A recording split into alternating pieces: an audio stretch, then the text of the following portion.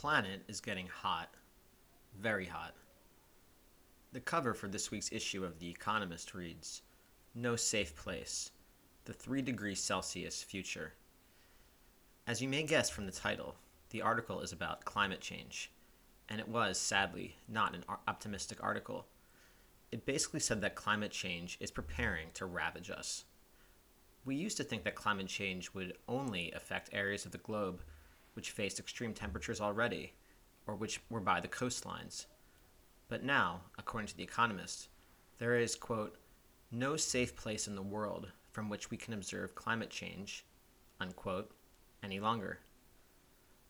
What was particularly bleak about this article was that it said that even if we do make international agreements to fight climate change, at this point, it still won't be enough. Even if countries honor their emissions agreements, it is still likely that, quote, "large parts of the tropics will become too hot for outdoor work. Coral reefs and the livelihoods that depend on them will vanish, and the Amazon rainforest will become a ghost of itself. Severe harvest failures will be commonplace. Ice sheets in Antarctica and Greenland will shrink past the point of no return," unquote. The Economist advises that cutting carbon emissions is now no longer enough. We also have to learn how to make climate change itself more palatable, because defeating it now has become a lost cause. One way we could make climate change more tolerable for us is through what is called solar geoengineering. Essentially, this strategy involves playing around with the clouds, manipulating them so that they are more like mirrors. The clouds may then reflect away some of the sunlight and reduce greenhouse gas warming. The problem with this strategy is that it may affect the rainfall levels of clouds, and it may also serve as a disincentive for countries to follow their commitments to reduce carbon emissions. When I finished reading the apocalyptic article, my thoughts were dominated by the following conclusion. This is quite an embarrassing state of affairs for the human animal. We read sensational news stories all the time about celebrities who find themselves swimming in millions of dollars, and with this excess capital, they self-destruct in a sea of drugs, crime, and gluttony, and they bring down with them many of their close family and friends. The human race has essentially become this spoiled, debauched celebrity. Through our own lusting after profits and pleasure, we have put ourselves and our surrounding worlds on a kind of life support. We have descended so low that we now need to start manipulating clouds, yes, manipulating clouds, just to get by. It's all just kind of, well, pathetic. It's embarrassing. Last week on The Shrift, I spoke about how we need to learn to embrace the moments when life becomes tormentingly unlucky. Tragedy, I said, is defined as when fate deals with us cruelly and there is no rational explanation as to why. Climate change is, in a way, the opposite of tragedy. It is an apocalyptic state of affairs which humans have no one to blame but themselves.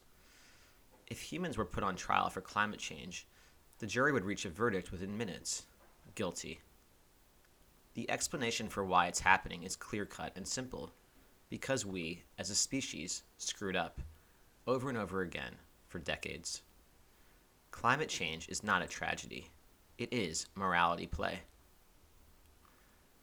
But, staying with the trial analogy, if I were the defense attorney for the human race, here is what I would argue. As humans, we just can't help ourselves. We can't help ourselves from doing what we want to do.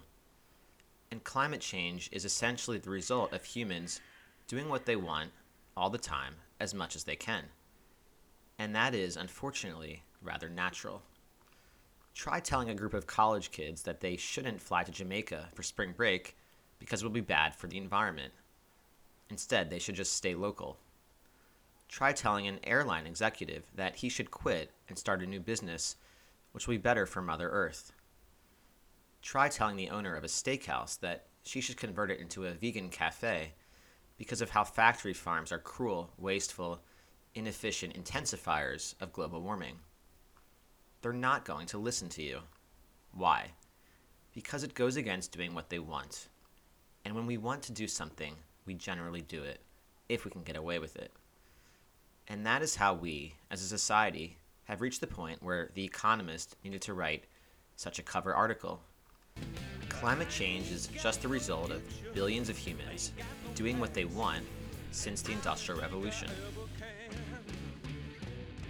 The floor is filthy, the walls are thin, the wind is howling in my face. The rats are peeling, I'm losing ground, can't seem to join a human race. Okay, tell you why though. I'm living in a hellhole, don't want to stay in this hellhole, don't want to die in this hellhole. Girl, get me out of this hellhole.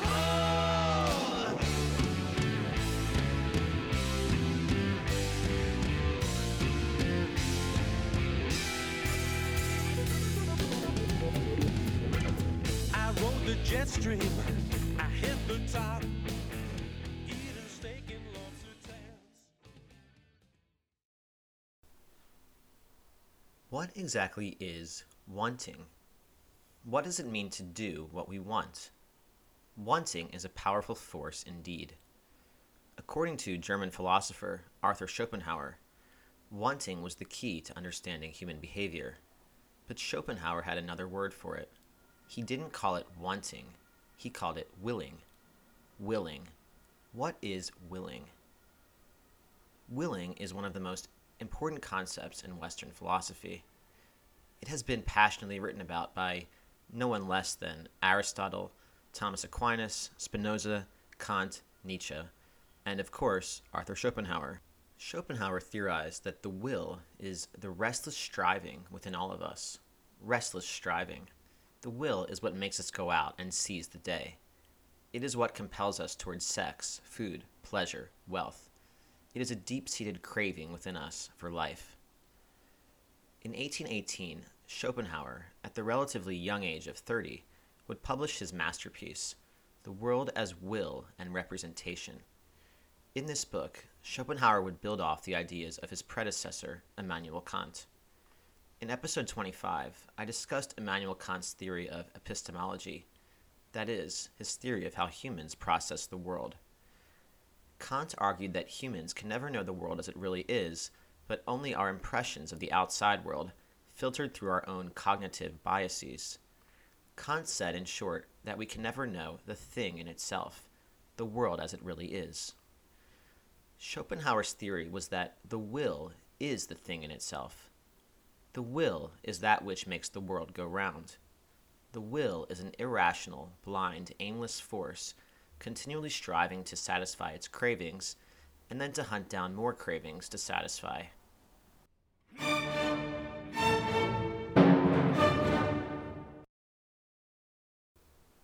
Let us remember when Schopenhauer wrote his book, The World as Will and Representation. 1818. This was about 40 years before Darwin would publish, in 1859, The Origin of Species. You will notice how much Schopenhauer's theory resembles Darwin's, albeit in the sphere of philosophy and not biology. Darwin, with his theory of natural selection, showed how all living beings are in a perennial battle with each other for resources. Darwin described animals, plants, and humans as basically just devouring each other and then having sex so as to create more beings who could devour each other and have more sex.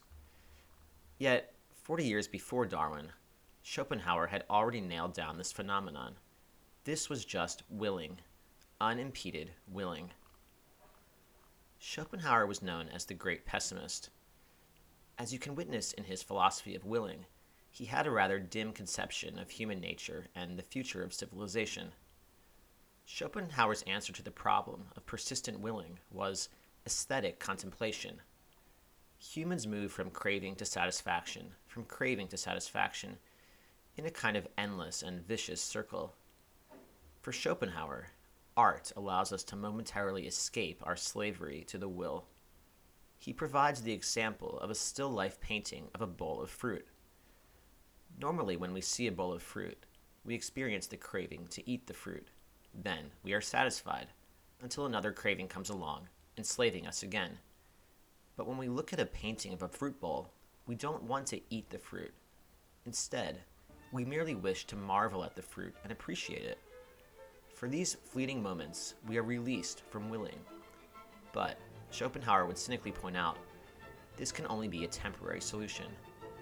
After a while, we grow bored of the painting, and we return again to the will.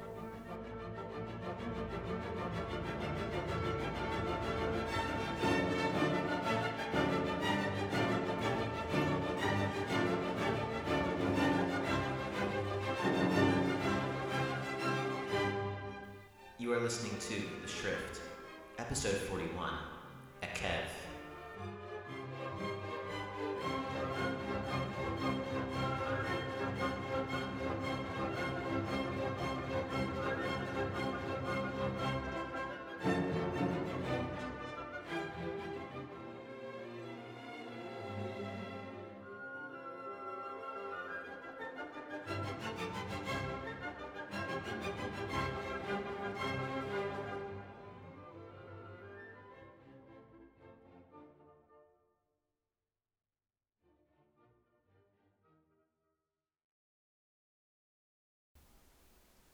Let's think about the word will for a moment. In German, the connection between willing and wanting is clear. The word for to want in German is wollen, and to say I want in German, one says ich will, ich will. Will, meaning want, sounds a whole heck of a lot like the word for will in German, which is Wille. Ich will, I want, Wille, the will. In English, the word want doesn't sound a whole lot like will, but if we look closely, the connection between these two words remains, and it is just as strong as in German. First, in English, we have phrases and expressions like free will, or against my will, or when there is a will, there is a way. Free will basically just means free want, to be free to do what one desires. Against my will is like saying against my want. And finally, when there is a will, there is a way, is like saying, when I want something, I'll find a way to do it. Okay, those were fairly straightforward, but will is a much richer and powerful word in English than just as a replacement for want. In English, will also is associated with determination, resolution, even decision-making. In English, to will isn't just to want. It's to really, really want. It's to want something so badly that you're going to throw your other priorities to the side and do whatever it takes to get it.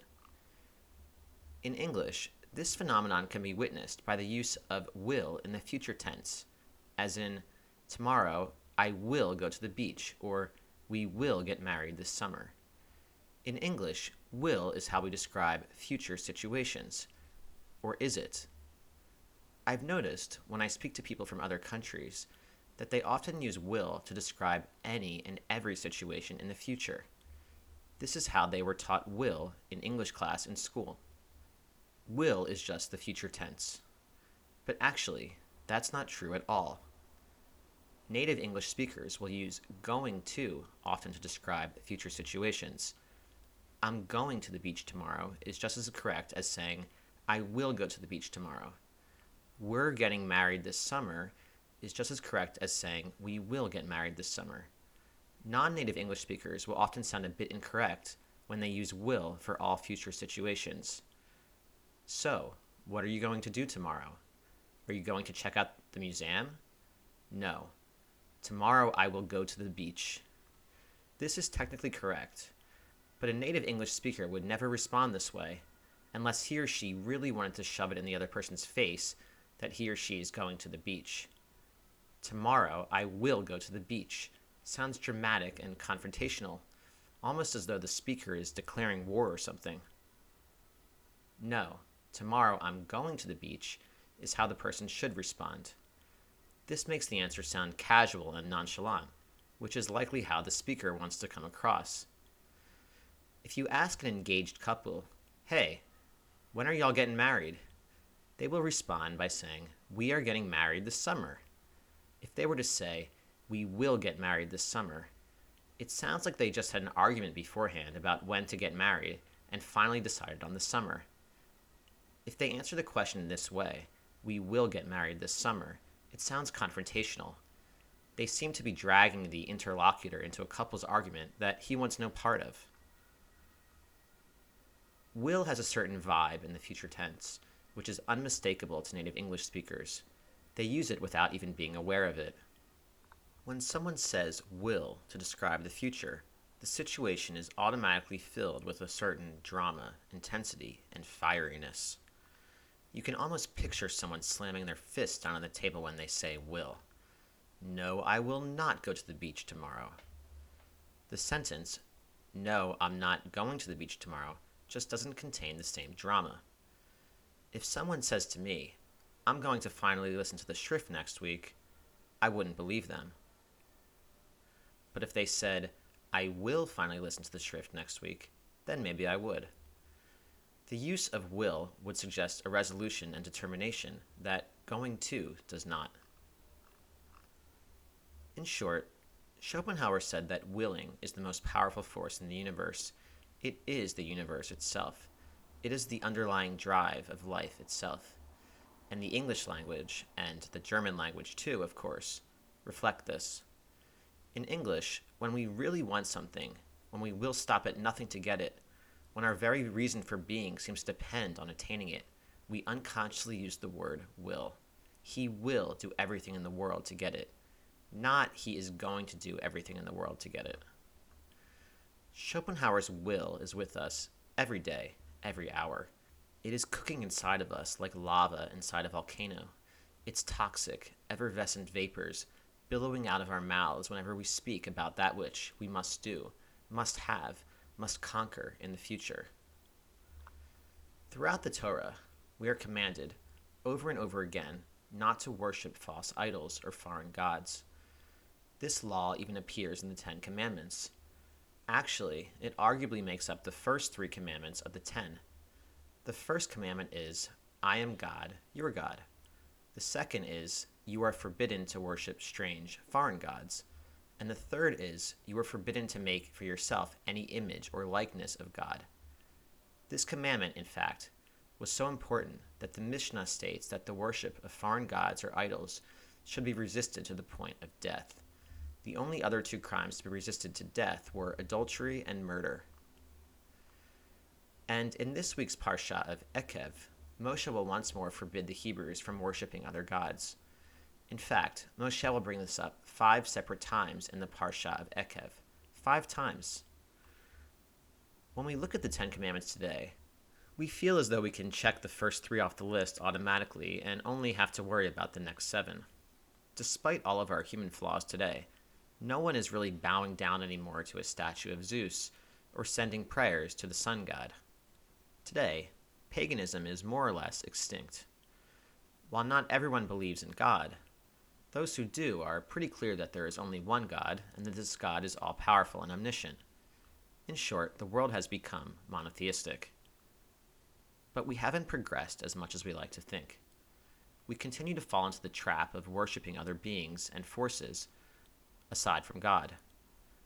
The evolutionary biologist Richard Dawkins, for example, claims to be an atheist, but really he has just found a foreign god to worship, the god of science and evolution.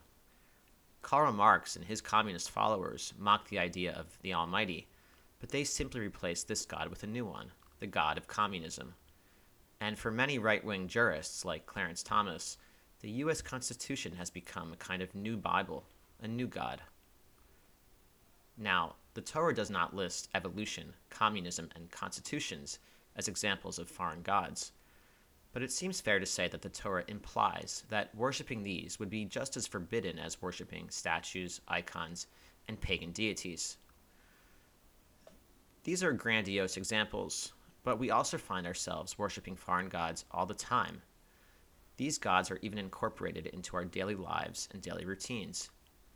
Many people, for example, may worship the American dream, the image of one day being married, raising children, owning a house and two cars in the suburbs.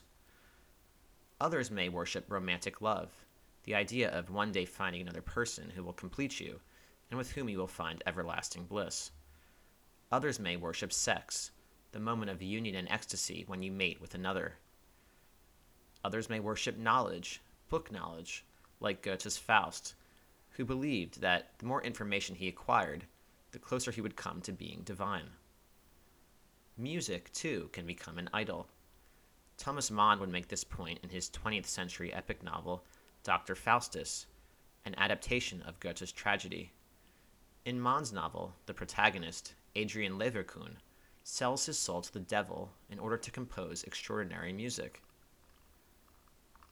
Sports in modern culture, too, have become a kind of religion. In professional sports, athletes are revered and referred to sometimes as gods. Professional sports come with all kinds of rituals, superstitions, and rapturous hope. Think about the words we use to describe athletes and how religious these words sound. Legendary, wondrous, miraculous. My personal favorite is GOAT, which is an acronym meaning greatest of all time. We casually throw around this expression, greatest of all time. But when you think about what it literally means, the greatest being to ever exist, it is apparent how much sports have become idol worship. These foreign gods and strange idols have all gone seemingly under the radar because they are in the realm of secularism.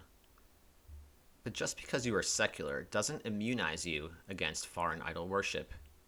The handy term secularism may just be a kind of mask, an excuse, a cover-up, for that which, at its core, is still bowing down to idols. The idol we should be most wary of and most cognizant of is the will. We should be hesitant to let our will, our wants and desires, decide our every move. This was essentially the crux of Schopenhauer's philosophy. The will is what leads us astray, leads us into unhappiness and suffering. I don't fully agree with Schopenhauer here, and neither, by the way, did Nietzsche. Our wills can be beautiful and exhilarating and fulfilling forces. Schopenhauer's advice to escape the will through aesthetic contemplation, renunciation, and indifference seems to me naive and dangerous. Nietzsche would vigorously attack Schopenhauer's advice. Nietzsche believed that following Schopenhauer would turn humans into chronic meditators, passionless Buddhists, basically a species of zombies.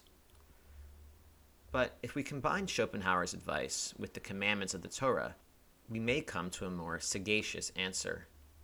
We should embrace our own will, but we should not worship our will. We should not allow our will to become our own personal God. But that is not all. There is actually something much deeper going on here. As I've discussed in previous episodes on the Schrift, most notably in episode 21, we have developed a false conception of God in the Torah. For a variety of reasons, we have come to see him as a man in the sky with a long white beard. This God is an angry, moody, jealous old man. At times, he seems to be more like our disgruntled and tyrannical geriatric neighbor than, say, the supreme and transcendent being greater than even the universe itself. So, when the Hebrews are admonished not to worship foreign gods, the motivation seems to be once more rooted in God's seeming pettiness, jealousy, and insecurity. But, as I've discussed before, this is not what God really is. What God really is cannot even be explained or described using human thought or human language. The best way to describe God can be felt, perhaps, in his name itself, Yud-He-Vav-He, which contains the same letters as the Hebrew word for being, lihiot. Maimonides has described God's name as expressing the eternity of existence, the eternity of being. The commandment not to worship foreign gods is not to protect God's ego, or even to make sure Jews don't go off the rails. The reason for this commandment is to protect us against becoming slaves to things. When we worship things like sports, love, success, science, etc., it is almost as though we become abducted, enslaved, addicted, controlled. Worshipping things or beings outside of God, that is, outside of being itself, leads us into a cycle of craving and disappointment, which Schopenhauer described in his philosophy of the will. Schopenhauer hit upon the idea that the will gives us the illusion of meaning, when in fact it is just leading us around by the nose. The Torah wants to implore us to retain a distance from our will, to not fall into a kind of intoxicating love affair with our will, with our wants and desires. The only thing we should worship is being and existence itself. Mindfulness meditation can help us to cultivate this ability. Mindfulness meditation doesn't require you to suppress your will or ignore your will, as Schopenhauer seems to have advised, but rather just to become more aware of your will, to become more mindful of your will. One meditation which is particularly helpful is known as open awareness meditation. In this meditation, you sit and become aware not so much of yourself or your breathing, but of the world around you, of the sounds, the space, the light. Because of our sneaky wills, we tend to become so wrapped up in our own thoughts and own wants that we forget the world around us. When you engage in open awareness meditation, you cultivate the skill of momentarily forgetting yourself, momentarily letting the will be as it is. In short, what you do is to bring the will down from its throne. You recognize that it is just one voice among millions in your interconnected space. You learn to see the will not as a god, but just as a voice, an influence.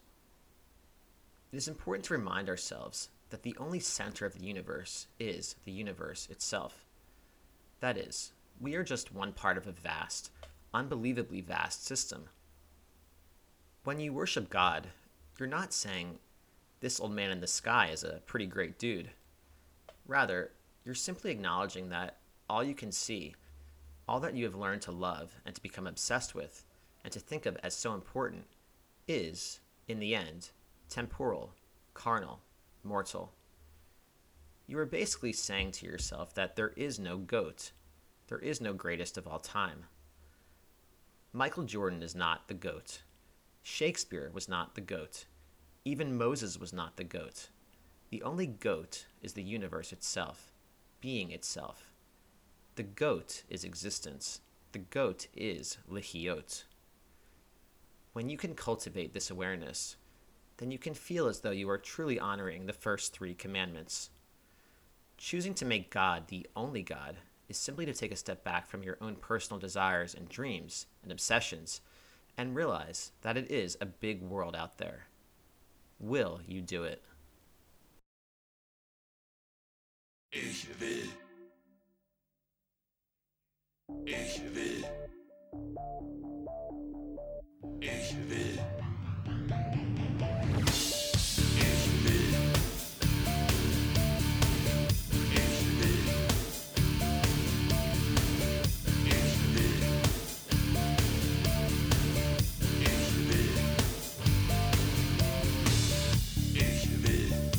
Dass ihr mir vertraut.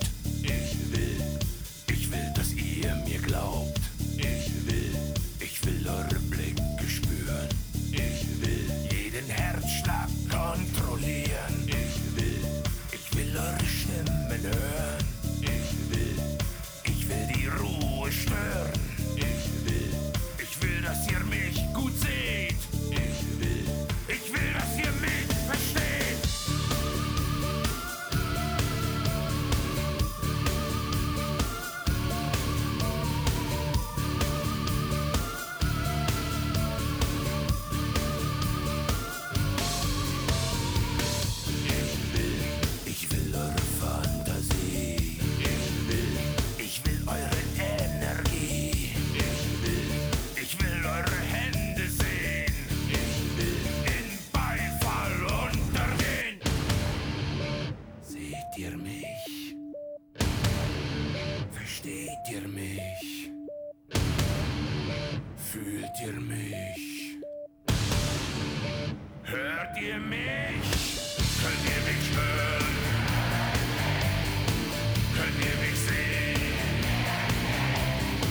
Könnt ihr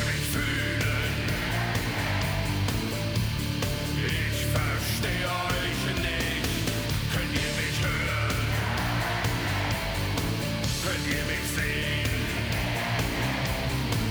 Könnt ihr mich fühlen? Ich verstehe euch nicht.